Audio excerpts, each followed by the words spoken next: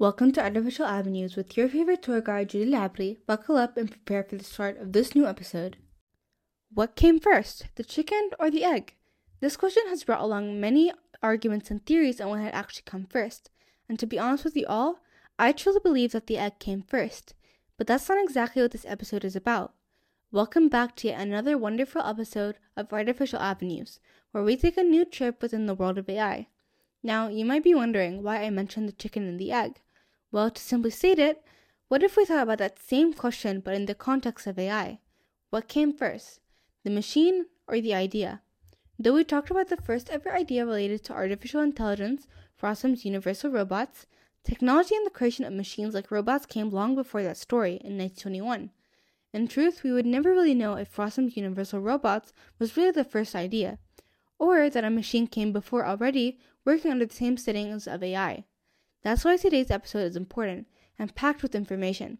Today, we'll look through the history of AI, or in other terms, the past, present, and maybe the future of artificial intelligence. This way, we might have a clear idea to what came first. The initial birth of AI was in 1950 when British mathematician Alan Turing published a script named Computer Machinery and Intelligence. It proposed testing machine intelligence called the Imitation Game. The machine that based the Imitation Game was actually created by Alan Turing during World War II and was used against German machines to understand German codes. Today, the test created by Alan Turing is still being used by AI and computer experts and is called the Turing test. Now, there's a whole movie based on the story, and I really recommend you watch it. 2 years later, in 1952, a computer scientist named Arthur Samuel created a program to play checkers. It was the first AI to ever learn a game independently. Today, AI is being used in a wide variety of games, and you can thank Arthur for his innovation and creativity. Now, up until 1955, no one had actually ever used the term artificial intelligence. Can you imagine? Until John McCarthy held a lecture at the Dartmouth University and named it artificial intelligence, and that was the first ever use of the term.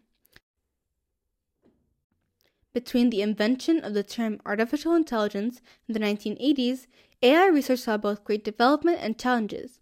The late 1950s and early 1960s were a moment of creativity, from programming languages that are being used today to novels and films that explore the idea of robotics. AI soon became a popular subject. The 1970s saw comparable developments, such as the first human-like robot produced in Japan and the first example of a self-driving car by a graduate engineering student. Two important things happened during this period that have an effect on the growth of AI today, and that is machine learning and deep learning. Starting off with machine learning is an area of artificial intelligence that focuses on using data and algorithms to imitate the way humans learn, continually improving its accuracy to the point where the machine is capable of performing specific tasks without being instructed how to do them. Remember Arthur Samuel, who taught his computer how to play checkers? Well, it's no surprise he created machine learning, and this time he created it so that machines can play chess better than the humans that programmed it. Deep learning is an artificial intelligence technology that trains computers to analyze data in a way that's similar to the human brain. This simply saves time, and deep learning techniques may be applied to a wide range of situations. Deep learning is similar to teaching a brain to think and perform tasks on its own, with the only difference being that more layers of classifications are involved. And classifications refer to the organizations or the categorization of data. Deep learning was created by Soviet mathematician Alvey Hitnochi in 1968 and is still being used today along with machine learning.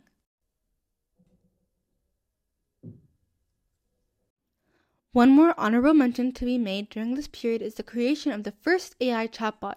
Produced in 1966, it used a natural language processing program to communicate with humans. I thought it would be interesting to include this, as chatbots are now the most common use of AI. They have spread everywhere. Things like ChatGPT and DeepAI are basically descendants of the first chatbot. The majority of the 1980s saw a time of great growth and interest in AI, called the AI boom. This resulted from both research discoveries and extra government fundings to assist the researchers.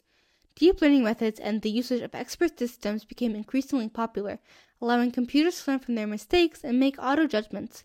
This boom continued for 7 years, until the anticipated AI winter arrived.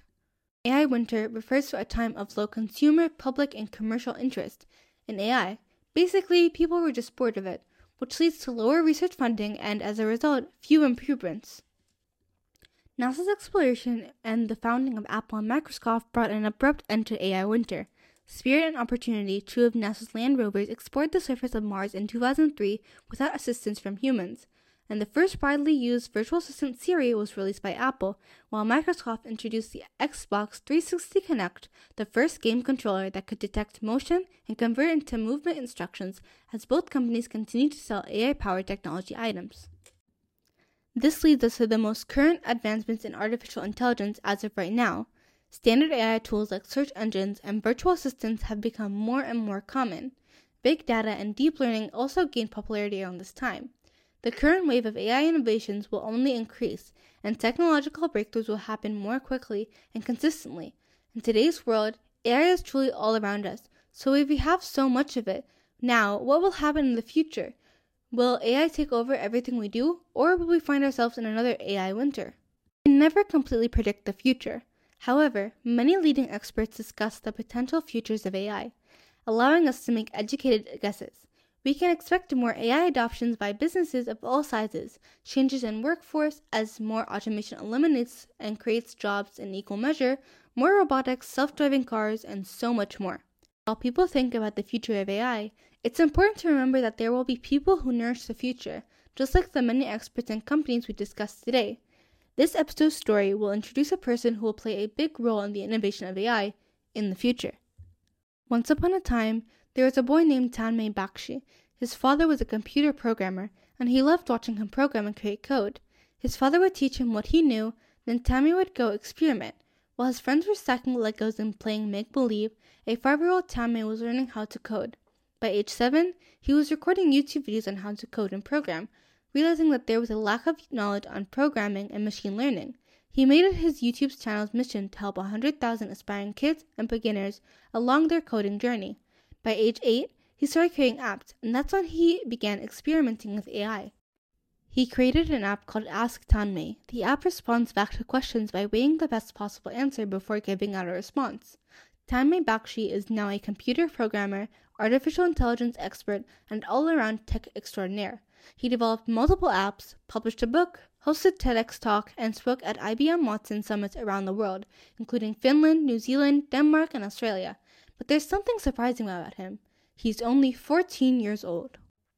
In this episode, we covered the past, present, and possible future of AI. We also looked into machine learning and deep learning, as well as an inspiring youth story. Thank you for everyone who sent in responses for the last episode's short question. What is the one thing humans can do that AI can't?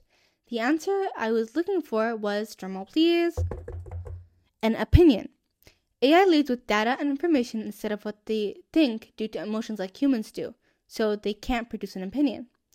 Thank you for listening and coming along on this new trip through the world of AI. This was Artificial Avenues. Thank you for listening to this episode of Artificial Avenues. This was your host, Julia Labri. If you would like to send a review or contact me, my email is julialabri23@gmail.com. See you in our next episode.